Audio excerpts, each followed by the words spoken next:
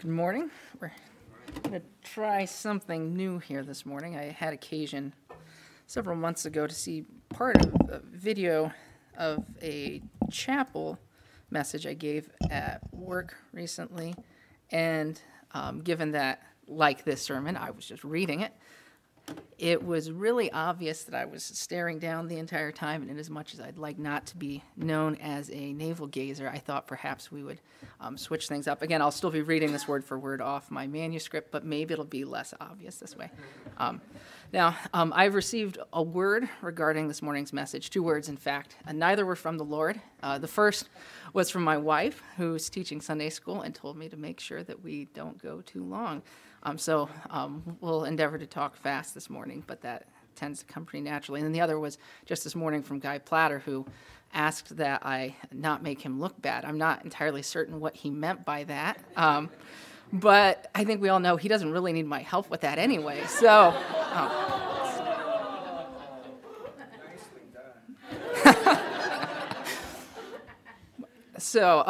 You may recall that a long, long time ago, back when we all thought Delta was just an airline, and we were all blissfully unaware that fully 1/3 of the American population thinks the 15th letter of the Greek alphabet is pronounced Omicron. All the way back then, we started a sermon series on the Pentateuch. And that series more or less consists of 3 parts. In the first part, we talked about how to interpret the Pentateuch. In part 2, we did overviews of each of the books of the Pentateuch. And then in part 3, we've been looking at various questions and difficult passages that come up in discussions of the Pentateuch. And this morning we'll be continuing in that 3rd part. Our topics for today are polygamy and slavery, because that's what Wendell assigned me. So specifically, we will be considering why God allowed polygamy and slavery in the Old Testament. Before we get into that, though, I think a brief disclaimer is in order. As we consider these passages this morning, it is very important that we understand them against the cultural backdrop of that time. We have a tendency to import our current social and cultural understandings into these sorts of discussions, and that is not particularly helpful. It's very natural to view ourselves as the pinnacle of moral and intellectual development, and to look back on everything and everyone before us as backward, unintelligent, barbaric, uncultured, and so on. This is what C.S. Lewis would have called chronological snobbery. Now, to be clear, I'm not suggesting that right and wrong are relative or determined by what one society deems acceptable. However, if we are seeking to understand why God may have allowed or tolerated a particular practice at a particular time, we must consider said practice in the context of that particular time. So as we begin this morning, let us endeavor as much as possible to set aside our assumptions and preconceived notions, and instead seek to determine what we can glean from the biblical and historical material. Sound fair? All right, good, because if you said no, we'd have just ended here. But no takebacks. Finally, before we get started, I want to clarify that our purpose in addressing these topics this morning is apologetic. You don't have to look hard to find new atheist types like Richard Dawkins or the late Christopher Hitchens appealing to what they consider to be the unsavory nature of the God of the Old Testament as a reason to reject Christianity. I'm sure you've all heard it, but I can't resist the opportunity to give you one of my favorite quotes from Dawkins' book, The God Delusion. Dawkins writes, I can't do a British accent or else I would do that here. The God of the Old Testament is arguably the most unpleasant character in all of fiction. Jealous and proud of it, a petty, unjust, unforgiving control freak, a vindictive, bloodthirsty ethnic cleanser, a misogynistic, homophobic, racist, infanticidal, genocidal, filicidal, pestilential, megalomaniacal, sadomasochistic, capriciously malevolent bully. I've always wondered how much time Dawkins spent with a thesaurus to come up with that. This is, of course, a fallacious objection. Perhaps instead of ad hominem, we might call it ad divinum or ad divinum. I don't really know where to put the accent when I make up fake Latin words. The God of the Old Testament either exists or doesn't, and Christianity is either true or false, irrespective of whether Dawkins finds either palatable. If being likable were a prerequisite for existence, I submit there would be a lot fewer people in the world. Dawkins' ability to Google synonyms for big meanie head and string together vast lists of pejorative epithets, while perhaps rhetorically impressive, is as irrelevant to God's existence as my opinion of whether Genghis Khan was a nice guy is to whether, in fact, he really existed. However, inasmuch as these sorts of objections may serve as stumbling blocks to the faith for some, we need to be prepared to answer them. In some cases, pointing out the fallacious nature of the objection may be sufficient, but in other cases, we will need to be prepared to enter into a cautious discussion of why God may have allowed practices like slavery and polygamy. I say cautious discussion because in the absence of clear revelation, we must always take care not to speak for God. In some cases, God has seen fit to tell us why he did certain things, but in other cases he has not, and we should not presume to know his mind. In such cases, we cannot responsibly purport to give authoritative answers. However, we can give plausible answers, assuming we are equipped with them, and this is really all that should be required to meet the objection. That is what I will attempt to do today. I cannot and will not attempt to tell you why God allowed slavery or polygamy, but I will offer suggestions as to why he may have allowed the practices that he did allow, practices which, as we will see, differ significantly from our typical understandings of polygamy and slavery. So we'll start this morning with polygamy. First, we should note that to ask the question, why did God allow polygamy in the Old Testament, assumes that polygamy is in fact wrong, or at least falls short of the ideal. After all, we don't ask, why did God allow friendship or barbecues or cheesecake? Because we think those things are good or at least morally neutral. As such, no particular reason for allowing those things is needed. So before we can answer the question, why did God allow polygamy, we first need to consider the question, is polygamy wrong? And if we actually look at the biblical evidence, I think the answer is definitely yes. I don't want to spend too much time on this morning, but we'll consider a few items briefly. First, the account of God's institution of marriage in Genesis tells strongly of an exclusive monogamous relationship. This account serves as a paradigm for what marriage is to be. When questioned about divorce, Jesus appeals to Genesis 2:24. For this reason, a man will leave his father and mother and be united to his wife, and they will become one flesh. The idea that one could simultaneously have this sort of a relationship with multiple other people is just silly. Likewise, the New Testament material seems to assume the ideal of monogamy. Where the relationship between a husband and wife is addressed, the singular is used. The New Testament also presents the relationship between husband and wife as analogous to the relationship between Christ and the church, and this comparison does not make much sense absent a monogamous marriage relationship. In 1 Timothy and Titus, Paul also lists monogamy as a requirement for eldership. We should note that the phrase translated husband of one wife in Timothy and Titus is literally something like one woman man. Thus, while this phrase might mean more than monogamy, that is, it also seems to be requiring fidelity, it cannot mean less. So to summarize quickly, it seems quite clear that the Bible presents marriage as a heterosexual, monogamous, exclusive relationship between one man and one woman. With that in place, we can return now to our question of why God allowed polygamy in the Old Testament. At this point, we need to clarify what we mean by allow. As we just briefly discussed, the creation account indicates God's design for marriage as an exclusive, monogamous, heterosexual relationship. Thus, God has already made known to the Israelites what marriage was intended to be, and by virtue of not conforming to that design, polygamy is disallowed, if you will. However, one might ask, why did God not explicitly forbid polygamy? After all, he forbade a lot of other things. Why not polygamy? Well, actually, he may have. According to Paul Copan, an excellent case can be made that Leviticus 18:18 prohibits polygamy. In the NIV, that verse reads, "Do not take your wife's sister as a rival wife and have sexual relations with her while your wife is still living." However, that translation may not capture what this law is actually prohibiting. This law appears at the tail end of a list of anti-incest laws, and for that reason, it is typically lumped in with them and is not considered in discussions of polygamy in the Old Testament. However, it appears actually to serve as a transition between the anti-incest laws in Leviticus 18, verses 6 through 17, and the more general laws on sexual integrity that follow. Each verse in Leviticus 18, 7 through 17 begins identically, starting with the noun urwat, or something like that, which means the nakedness of, and then leads up to the command, you shall not uncover prohibited family members' nakedness. Also, with the exception of verse 9, in each of these verses, a reason for the prohibition is given. For example, she is your mother. In contrast, verses 18 through 23 begin with a different construction. Each begins with what is called the wow conjunctive, which is like our word and is followed by a word other than nakedness. There are other differences in the structure of the Hebrew sentences as well that indicate that verse 18 belongs in the category of non-incest prohibitions found in verses 19 through 23 rather than the incest prohibitions found in verses 6 through 17. Note also that no reason is given for the prohibition given in verse 18, which we would expect if it were an incest prohibition. How then should we understand what verse 18 is actually prohibiting?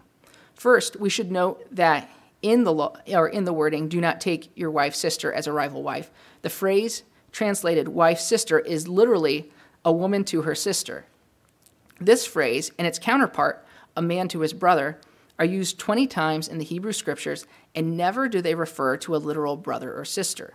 Rather, they appear to be idioms for one in addition to another. Further, the verb sarar, or to take as a rival wife, is found in noun form in 1 Samuel 1:6 in the story of Elkanah and his wife Hannah and the rival wife Peninnah. Hannah and Peninnah were not biological sisters, just two female Israelite citizens. Thus, it appears that what is being prohibited in Leviticus 18:18 is not taking of two sisters as wives, but the taking of another wife in addition to the first, that is, polygamy. This is the interpretation of this command taken by the Qumran community, which was established in the 2nd century BC and was responsible for the Dead Sea Scrolls. So, as we've seen, the creation account demonstrates God's design for marriage as an exclusive, monogamous, heterosexual relationship, and polygamy is likely forbidden in Leviticus 18:18. Further, where we see the ideal of monogamy ignored, we often see strife, competition, and disharmony, as in the examples of Lamech, Abraham, Esau, Jacob, David, and Solomon. God also warns against polygamy for Israel's king, who would have been the person most likely to have multiple wives. Deuteronomy 17:17 says that the king must not take many wives, or else his heart will be led astray.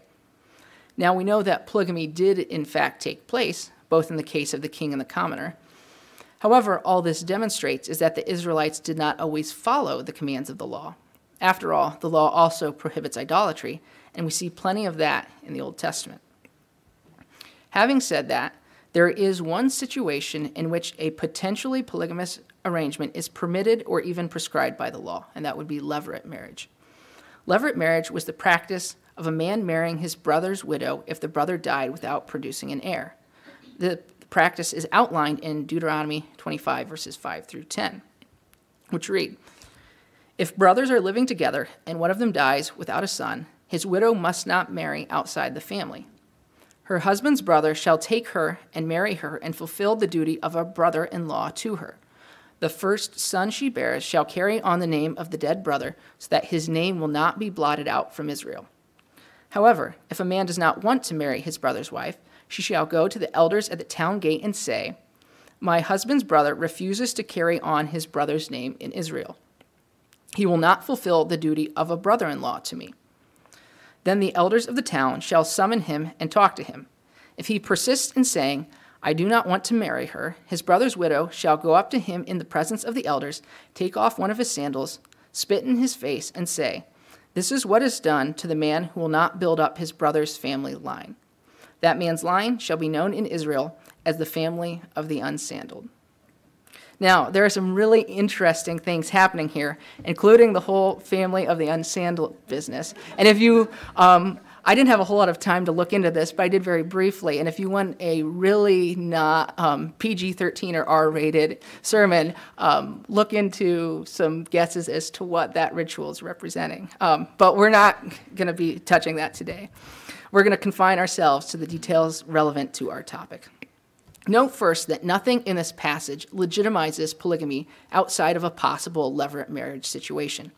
If we are correct that Leviticus 18:18 prohibits polygamy generally, Nothing in this passage would undo that in the majority of cases. Rather, this passage carves out an exception in response to a very specific situation. Note also that nothing in this passage necessarily requires polygamy. It only requires that when a married man passes away without leaving an heir, the man's brother must marry the deceased man's wife or face public shaming. In some cases, the deceased man probably would have had an unmarried brother, so the practice of levirate marriage in those situations need not have resulted in the brother taking a second wife. However, this passage does not specify or require that the man who is marrying his brother's widow be unmarried. Thus, it stands to reason that at least sometimes the deceased man would not have had any unmarried brothers, and as a result, a man who was already married would be expected to take his brother's widow as an additional wife. So what are we to make of this? Here's my suggestion.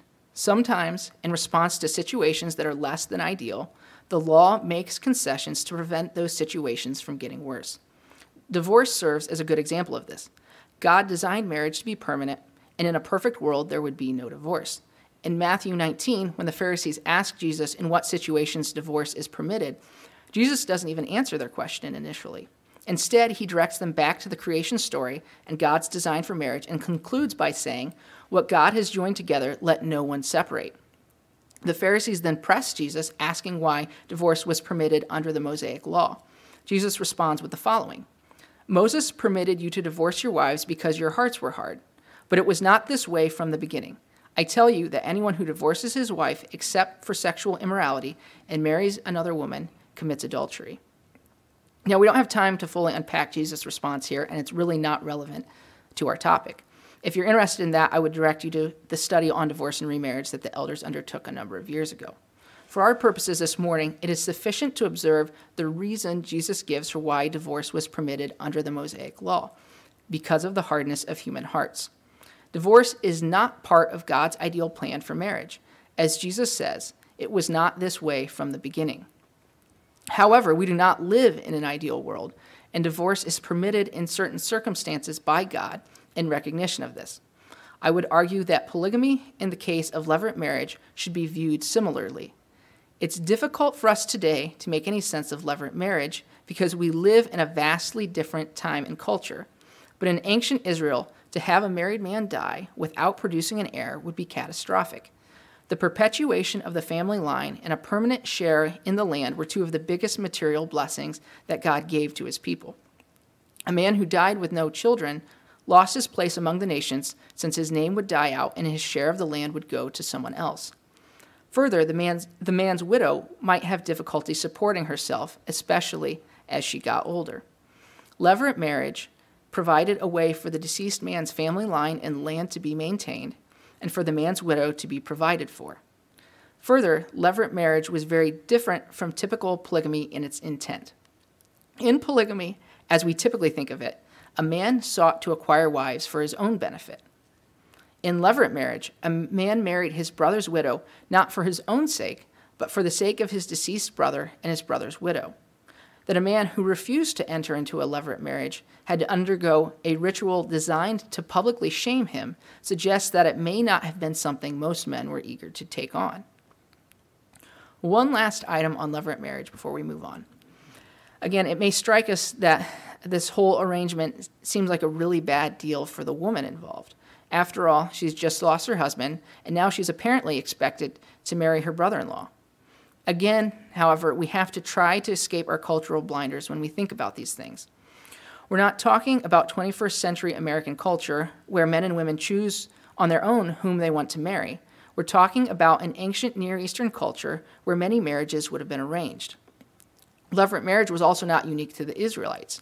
In Hittite law, and probably other ancient Near Eastern laws, a widow could be married against her will to any male relative, even to her deceased husband's elderly grandfather or infant nephew.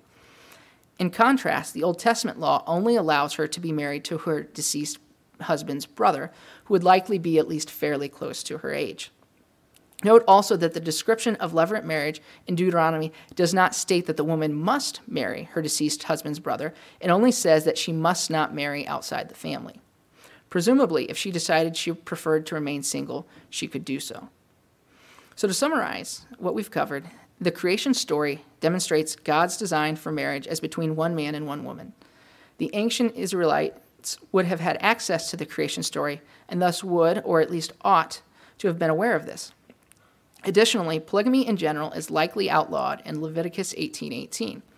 The only situation in which God clearly permits a potentially polygamous marriage is levirate marriage, and this practice existed not for the benefit of the man entering into the levirate marriage, but to preserve the name and land of the deceased man and to ensure his widow was provided for.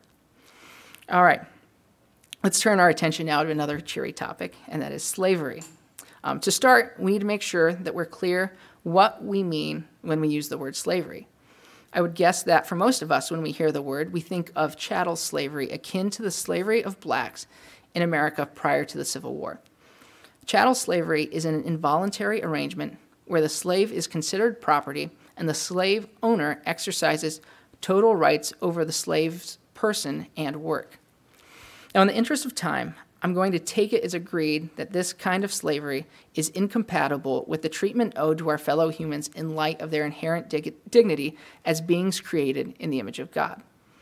However, this is not the type of slavery we see described in the Old Testament. Rather, the slavery we see in the Old Testament is primarily debt servanthood. This would be fairly similar to the indentured servanthood in colonial America. As I'm sure many of you know, back in colonial times, many individuals could not afford the fare for passage from Europe to America. Consequently, they would contract themselves out, often working in apprentice-like situations, until they paid their debts. Debt servanthood in ancient Israel was much like that. In Israel, debt servanthood was entered into voluntarily because of financial desperation and was a temporary arrangement. If there were no poor, there would be no debt servanthood, at least of Israelites. It appears that the Old Testament law actually sought to prevent debt servanthood wherever possible. A good deal of legislation was given to protect and make accommodations for the poor. The poor were given the opportunity to glean the edges of fields or to pick remaining fruit after their fellow Israelites had harvested the land. The Israelites were also to lend freely to their poor brothers and sisters and were not to charge interest. Debts were to be automatically canceled every 7 years. Let's look briefly at Deuteronomy chapter 15, verses 1 through 18, which address some of these topics. At the end of every 7 years, you must cancel debts. This is how it is to be done. Every creditor shall cancel any loan they have made to a fellow Israelite. They shall not require payment from anyone among their own people, because the Lord's time for canceling debts has been proclaimed. You may require payment from a foreigner, but you must cancel any debt your fellow Israelite owes you.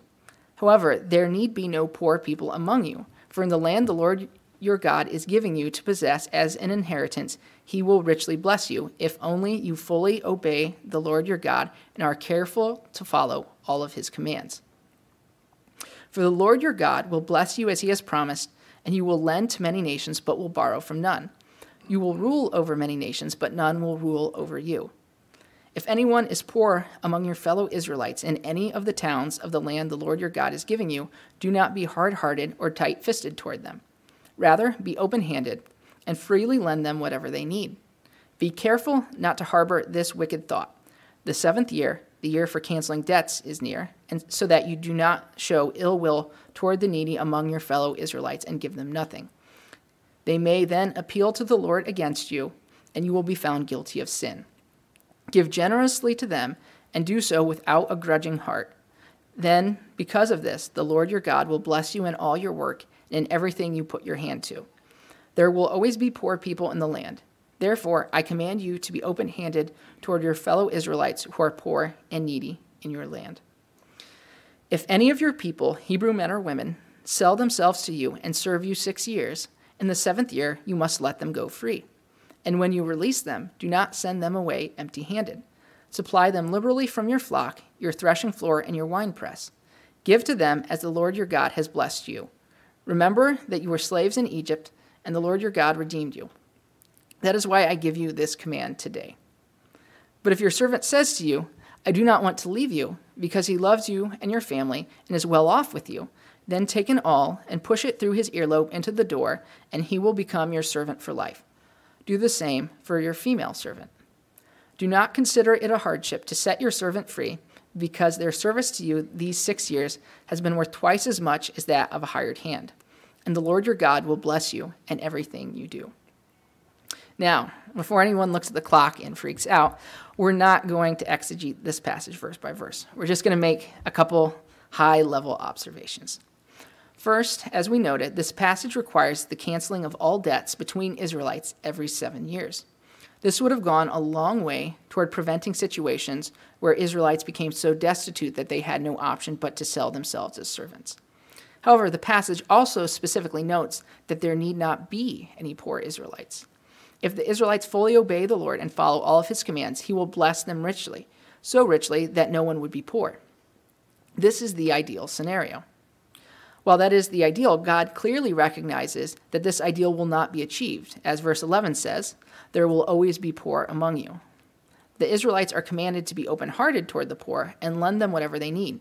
Even if the year for canceling debts is approaching and any amount lended out is unlikely to be repaid before it is forgiven, the Israelites are still to give generously to those in need. Even in spite of these things, though, or perhaps because of imperfect practice of these requirements, situations may still arise where individuals or families are so desperate that they have no option but to sell themselves as servants. In that case, they are to be set free after 6 years of service. The only time that this debt-servant situation would continue indefinitely is if the servant wanted to remain in his or her master's household instead of going free.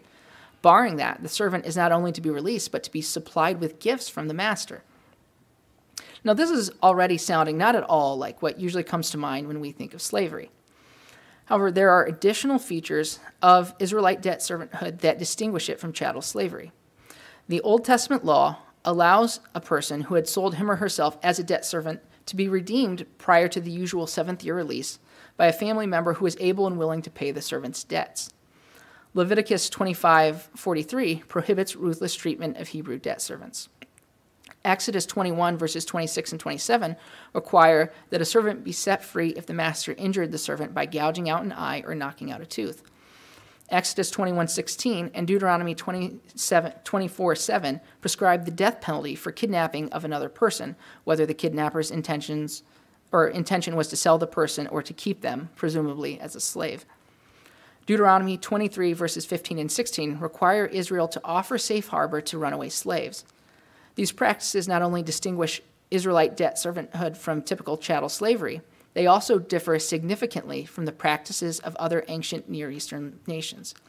For example, Hammurabi's code allowed masters to cut off the ears of disobedient slaves. It also demanded the death penalty for anyone who helped a runaway slave. Other law codes, such as the Lipit Ishtar, Ashuna, Hittite, and Babylonian laws, only imposed a fine for helping a runaway slave, but these codes still required that the slave be returned to his or her master. The Babylonian law code also allowed masters to disfigure recovered runaway slaves by branding them and having their ears slit. Now, what we've discussed so far is what the law says about when an Israelite sells him or herself as a servant to a fellow Israelite. To be fair, though, the law was different regarding foreign slaves. Unlike Israelite debt servants, foreign slaves did not have to be released after 6 years of service. Leviticus 25, verse 46 says that foreign slaves could be kept as slaves for life and bequeathed to one's children. However, there may be a bit more going on with the word foreigner here than meets the eye. According to Paul Copan, in the Old Testament, this underlying Hebrew word is associated with someone who is dangerous or hostile to what is good and to God's purposes for Israel. Foreigners are frequently associated with idolatry, hostility, or the enemy. Recall that Solomon married foreign wives that led him into idolatry. So, we are not necessarily dealing here with just any non-Israelite. Rather, this passage may be specifically addressing those non-Israelites who had no desire or intention of integrating into Israelite society. Some of these foreigners may have been prisoners of war that did not care for Israel's laws, and as such could pose a threat to Israel's safety. Given their recalcitrance, options for such people would have been very limited. However, other foreign slaves may have been people who freely came to Israel because even the prospect of indefinite servanthood in an Israelite household was preferable to the opportunities available to them in their native countries. Note also that while the law did not require regular release of foreign slaves, other protections for slaves or servants would still have applied, including release for certain injuries. Further, we know that in some cases, foreign servants could become elevated even to the point of equality with Israelite citizens. For example, a descendant of Caleb named Sheshan gave his daughter in marriage to his Egyptian servant. So, to summarize, the slavery permitted in the Old Testament is quite different from what we probably think of when we hear the word slavery. Rather than chattel slavery, we might more accurately describe it in most cases as debt servanthood. God's ideal was that there would be no poor among Israel, in which case there would also be no debt servanthood. The law makes accommodations for the poor that would have helped them to avoid situations where they would need to sell themselves as servants. If an Israelite was left with no option but to offer him or herself as a debt servant, the law required that he or she not be treated harshly and be released after 6 years of service with gifts from the master. Israel was allowed to have foreign slaves that were not required to be released in the 7th year. However, these foreign slaves may have been individuals hostile to Israel, and we also have reason to believe that foreign servants who were willing to integrate into Israel could rise to the level of equality with Israelite citizens. Now, all of this still likely seems very foreign to our modern sensibilities. However, I think the following quote from Old Testament scholar Walter Eichrodt sums up the matter well, and we'll conclude with this. The norms given in the Book of the Covenant reveal, when compared with related law books of the ancient Near East, radical alterations in legal practice, in the evaluation of offenses against property, in the treatment of slaves, in the fixing of punishment for indirect offenses, and in the rejection of punishment by mutilation. The value of human life is recognized as incomparably greater than all material values. The dominant feature throughout is respect for the rights of everything that has a human face. And this means that views which predominate universally elsewhere have been abandoned and new principles introduced into legal practice. Ultimately, this is possible only because of the profundity of insight hitherto undreamt of into the nobility of man, which is now recognized as a binding consideration for moral conduct. Hence, in Israel, even the rights of the lowliest foreigner are placed under the protection of God, and if he is also a dependent without legal rights, to oppress him is, like oppressing the widow and orphan, a transgression worthy of punishment, which calls forth God's avenging retribution.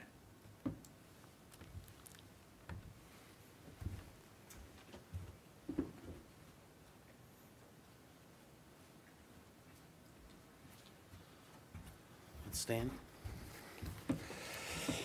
Now to the King, eternal, immortal, invisible, the only God, be honor and glory forever and ever. Amen. You're dismissed.